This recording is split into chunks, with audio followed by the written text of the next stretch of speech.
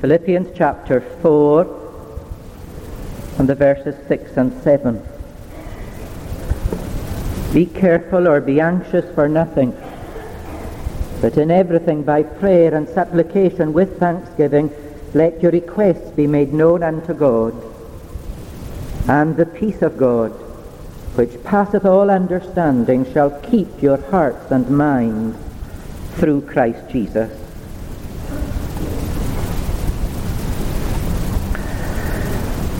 I want to begin this evening with a question, and the question is, why do you pray?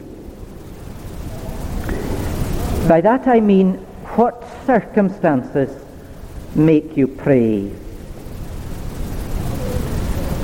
What are the reasons of your circumstances that make you pray?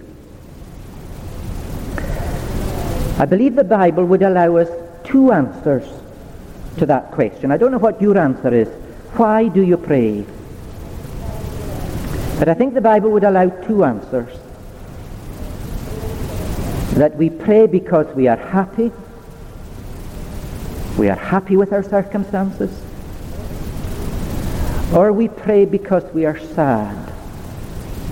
We are sad about our circumstances. As I mentioned this morning, we've been studying Christ's prayer in John chapter 17 on Wednesday evenings at the prayer meeting. And we've been finding there that the reason for Jesus' prayer seems to be his awareness of his glorious relationship with his Father. And even when he comes later on in the prayer to pray for his disciples again, it seems to be his assurance of the wonderful relationship that these disciples, despite their continuing sin, have with their Father in heaven that causes him to pray. He prays because of those things for which he is happy.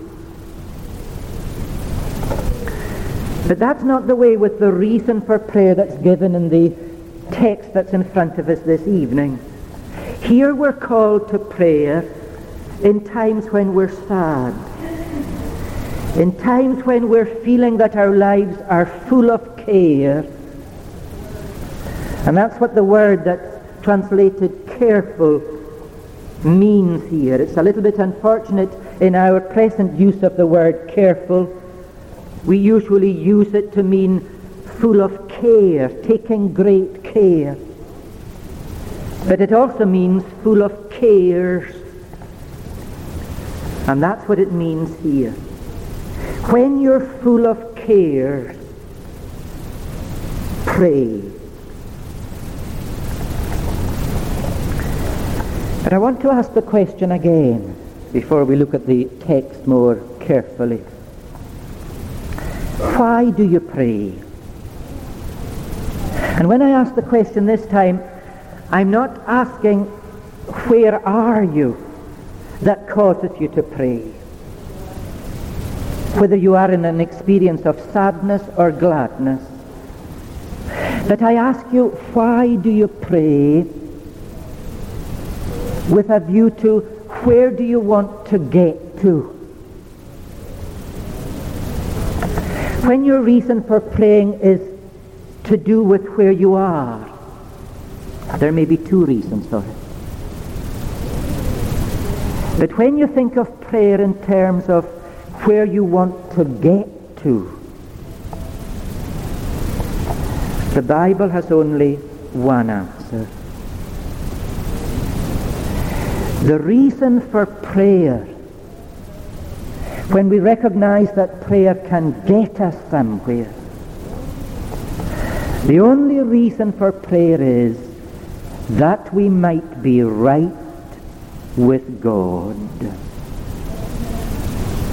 That we might be pleasing to God.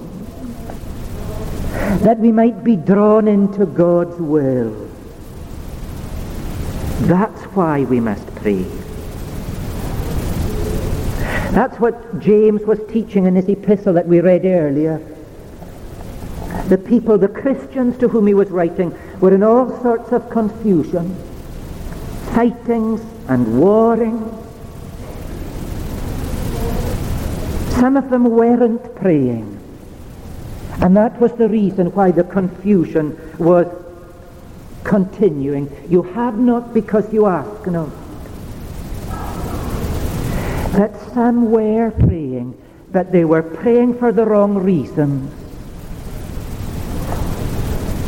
You ask and receive not, because you ask amiss, that you may consume it upon your lust. They weren't praying with the motive of being right with God. When Jesus prayed that high priestly prayer in John 17, out of an experience of being happy, when he thought of his glorious relationship with his Father, it was for the purpose that they may be one as we are one. It was for the purpose that all would be right between Christ and the Father and between the disciples and the Father. And here a different reason for praying. Praying when we're sad. Praying when we're burdened with cares. The reason, the purpose is the same. And the peace of God, which passeth all understanding, shall keep your hearts and minds in Jesus Christ. So let's look in more detail at this particular reason for praying. Praying when we're sad. Praying when we're burdened with many cares. And let's follow the journey that is recommended in the verses here, that we may learn effective prayer in such a context. We begin with the predicament. We begin with the situation of sadness, the situation of things not being right. Be careful for nothing, but in everything by prayer. When you have cares, when you have anxieties, let that always be a signal for prayer. The words you see give a comprehensiveness. There's no detailing of what exactly the cares or the burdens are. But whenever you feel them, whatever these burdens are, pray. Now that's something that we can all understand tonight. That's something that the children here tonight can understand. Even although you're still quite young, you know what it's like when things are not pleasing you. You know what it's like when you've got difficulties. Perhaps difficulties at school. Perhaps difficulties with your friends. Perhaps difficulties with your mums and dads. Perhaps difficulties with yourself. Not being pleased with yourself. Well, this verse from God's Word is for you just as much as it's for the grown-ups. Whenever you've got cares, whenever you're feeling out of sorts because there's something pressing in on you and it's difficult and it's like carrying a heavy burden, whenever, no detailing of which cares they are. They may be childlike cares. They may be adult cares. Whenever, it's a signal to pray. It's as simple as that.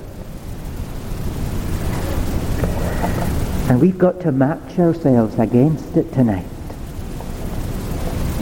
You must match yourselves against this word, and I must match myself against this word. Although the word was most definitely initially written for Christians, for those who were already believers, I hope you will recognize that it's a word that's relevant to every one of us here tonight. If there's someone here tonight who's not a Christian, who's not converted, who is not sincerely trusting in Jesus. Maybe this is part of the reason. Maybe if you would learn to take this one word of God seriously, and whenever you've got an anxiety, whenever you've got a care, whenever you've got a burden, to pray to God about it, maybe that would be the very means that God would use to lead you to the assurance of faith and of salvation in Jesus Christ. Whatever is the burden, yes, even if it seems to be a trivial burden, if it is a burden, if it is a care, beware. Because with the care, you see, there comes the temptation that it will become a source of anxiety, that it will become a source of unbelief, it will become a source of you trusting in yourself to sort the matter out, and it may get worse and worse. The care itself is not necessarily sinful. Jesus had burdens and cares. Surely he knew what it was to be full of care when he wept over Jerusalem and cried, "Oh, Jerusalem, Jerusalem, how often would I have gathered you together as a hen gathers her chicks under her wings, and you would not." Jesus was feeling the burden of Jerusalem. Surely Jesus was burdened with great care when he prayed in Gethsemane with such intensity that he was sweating drops of blood. But as a true believer, as a consistent believer in every situation, he was being anxious for nothing. He was being careful for nothing, but in everything he was bringing his cares to the Lord. And there are great cares today that are constant cares that we should be all sharing in these days. There are the cares of our spiritual condition before God. There is the care of our need of holiness, our need of ongoing sanctification. Is that a burden to you in these days?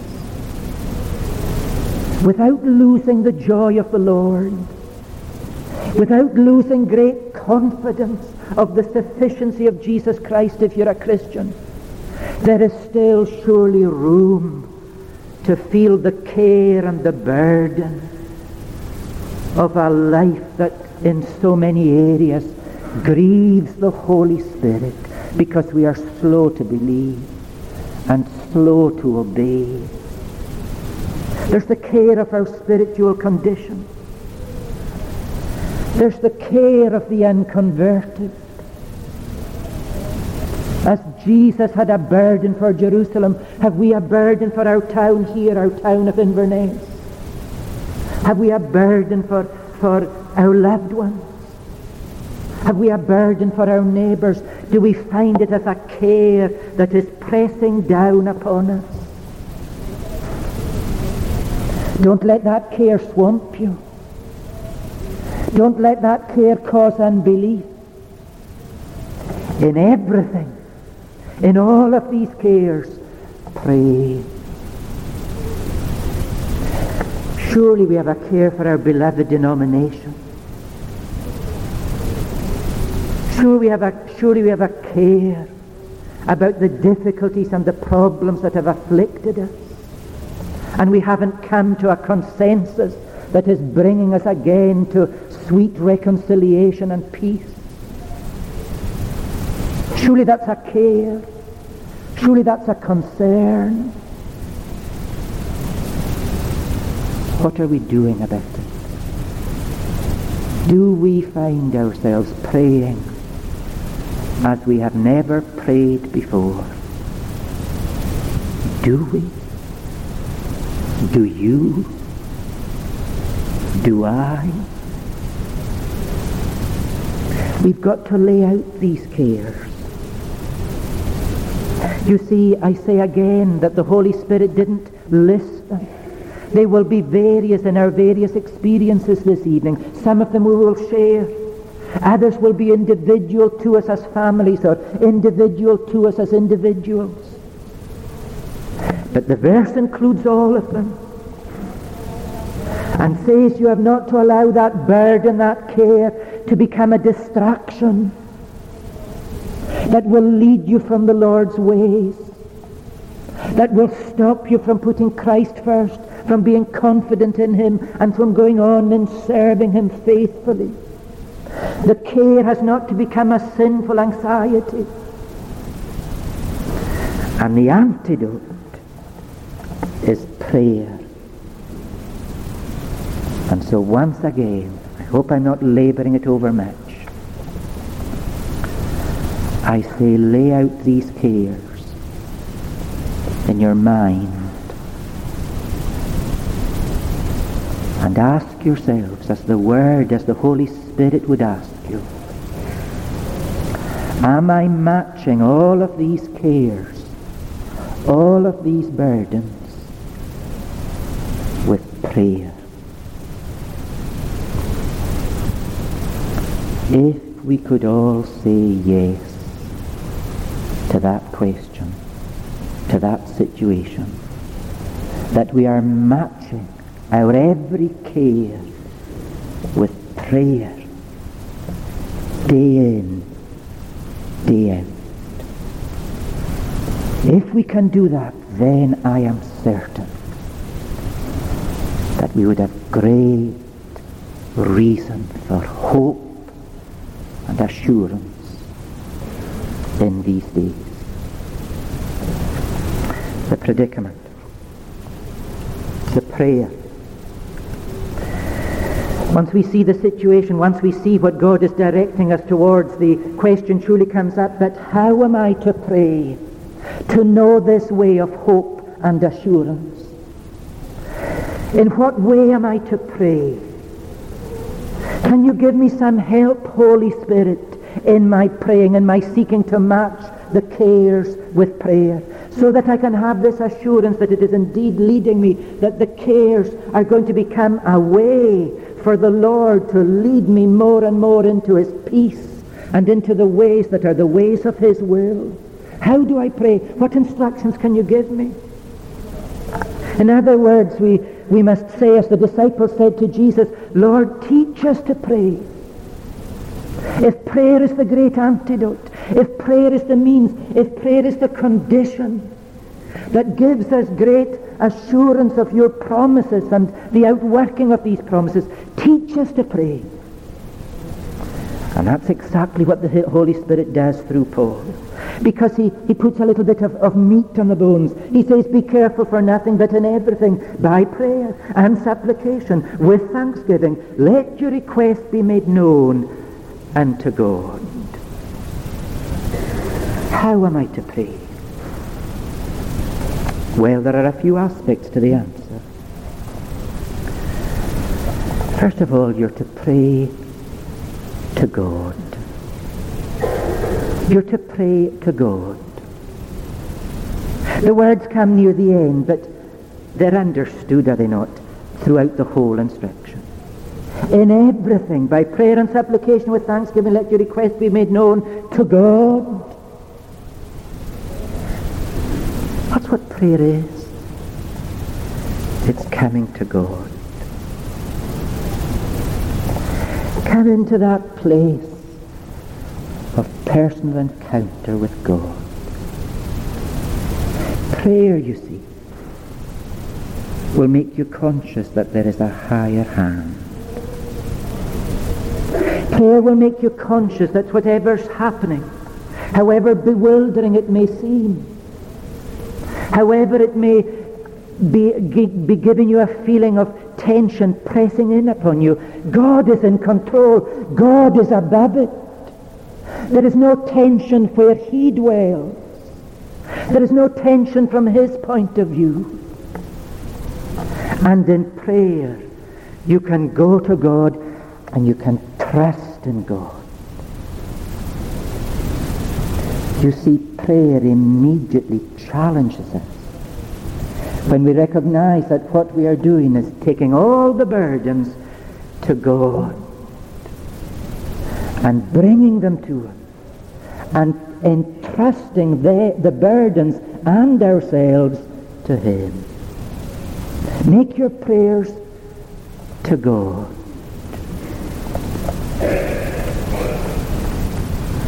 And so the challenge is, will we trust Him? He's the God who has made Himself known in Jesus Christ. He's the God that has made clear that the only good way is the way of faith in Jesus, the way of trust in Jesus that brings forgiveness and cleansing, the way of Jesus being absolute Master and Lord, because He is good and He is God.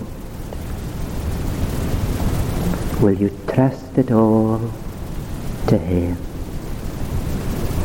Prayer will encourage you to do that. It deals with all sorts of questions when we get God into focus. It deals with the question, can I cope in this situation? It all seems too much for me. Can I cope? In myself I cannot cope. But prayer brings me to God. Prayer brings me to rely on Him with His promises, with His infinite resources to do whatever is required that will be good. I can cope. It deals with the question, why is all this happening? I can't understand, therefore I don't like it, and it's making it a worse burden than ever. Why is it happening like this? And prayer brings us to God. And when we go to God, we remember that He is God. I'm not God. He is sovereign. He knows the reason. He's got a reason and a purpose for everything, and it's all working out according to His plan. He may or He may not reveal the reason to me, but there is a reason. And it's when I bring these cares to God that I am assured and reassured of that.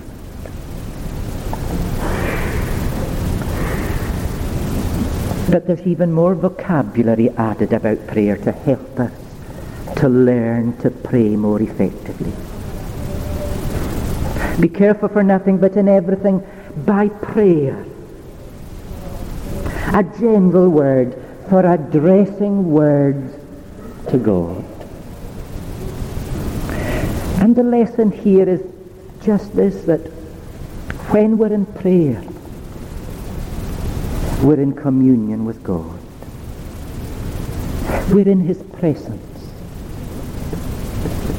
We don't need to see Him. We don't even need to feel Him. But we have the promise that when we come through Jesus, we're in His presence, face to face. Prayer gives us the assurance that God is near. And we need to expect that assurance. I say it may not be a matter of feelings, but it will be a matter of the assurance of faith that in prayer we are near to God and God is near to us. I think that's what Jesus was getting at in the Sermon on the Mount when he warned against vain repetition of words, but getting into the secret place to be face to face alone with God. The thing that matters is not how many words we use or what sort of words we use, but to see that whether we use many words or few, They are a means of bringing us a consciousness that we are in the presence of God. In the pattern prayer, the Lord's Prayer, Jesus used very few words. Our Father in heaven. If it is addressed to him thoughtfully, may be sufficient to give us the assurance that we are face to face with our God. It may be right to use many words to assure us of that face-to-faceness. But it's more than probable that in our tradition we use far too many words, and that they become vain repetitions, and that they are not really helping us to be face to face in prayer with our God. Then there's the word supplication, a word that speaks of prayer being in a lowly position, recognizing our need and appealing for help. Looking up in supplication is the idea. Lowly before the Lord. The humility and the need to humble ourselves that we read about in James, it's all here in this word supplication. Come with supplications. To put it another way, when you are praying, be aware of the snare of pride. And of course, pride is often the sin that causes cares to become sinful anxiety. We feel the burdens, we feel the difficulties, and before we know where we are, we're sorting it all out ourselves, our own way, according to the way that we think best, and neglecting to take a lowly position before the Lord in prayer. To recognize how we have the propensity within us to make the cares and the burdens worse if we approach them or deal with them in a wrong way. We need to learn supplication, bowing low, that it would be God's will that is revealed and not our will. And then we need to come with requests. One of the commentators has suggested it that the word suggests a response to the question that says, what exactly do you want me to do? We've to come with requests. We've to come sometimes with many words at this point. Not necessarily many words. But we must unburden ourselves. That's what requests is about. Telling God how we feel. Telling God what the problem is. Telling God perhaps what we think needs to be done, but we're not sure. What we feel we want. But now that we're in his presence, we recognize that his thoughts and his ways are high above our ways. So I think it's a detailed explanation, but always in the supplication mode. Always from that lowly position. Like the Psalms, they're such an example to us in prayer, where the psalmist so often poured out his soul. It will take time to tell the Lord how we feel, to detail our cares, to tell him what's wrong, to tell him what we want, to tell him what our requests are. Surely in the variety of the difficulties of life that we all have, if we stop to think of it, have we not all got many requests to lay before the Lord? Are we taking time? Are we neglecting the priority of prayer? How will we know peace with God? How will we know the right way if we do not learn to pray as the Holy Spirit teaches us in the Word? When the predicament develops into prayer, and prayer grows as we are taught by God, then peace comes. And the peace of God, which passeth all understanding, shall keep your hearts and minds in Christ Jesus. I suppose I'm repeating something that I said at the prayer meeting on Wednesday. The one thing that we all need is to be kept in Christ Jesus. I can say with absolute authority, because it's the authority of God's Word, I can say tonight that no matter what are the differences amongst us this evening, some of you I may not even know, although I think I know almost all of you, but I certainly don't know you well. I don't know your hearts as you know your heart, and I certainly don't know your hearts as God knows your heart. A variety of conditions. But the truth is that for every one of us here tonight, there is one thing that we will need at the end of our lives, and it's to be in Jesus Christ. That's the one thing that will divide us between heaven and hell, being in Christ. And if we're going to be in Christ Jesus, God wants us to know that. God wants us to enjoy that. And so the cares and the troubles and the trials come into life, and there are testing for those who will bring them to God, who will trust it to God day in, day out. Whatever new care comes, whatever new trial comes, by prayer, bringing it to God, trusting in Him, they will find that they are being kept in the peace of God. And Paul says, and the Holy Spirit therefore says, that this is God's way. And it's beyond human understanding. It's beyond reason. Our reason might say, oh, I've got to sort out this care, this trouble. I've got to manage it. I've got to work it out. God may want us to work it out.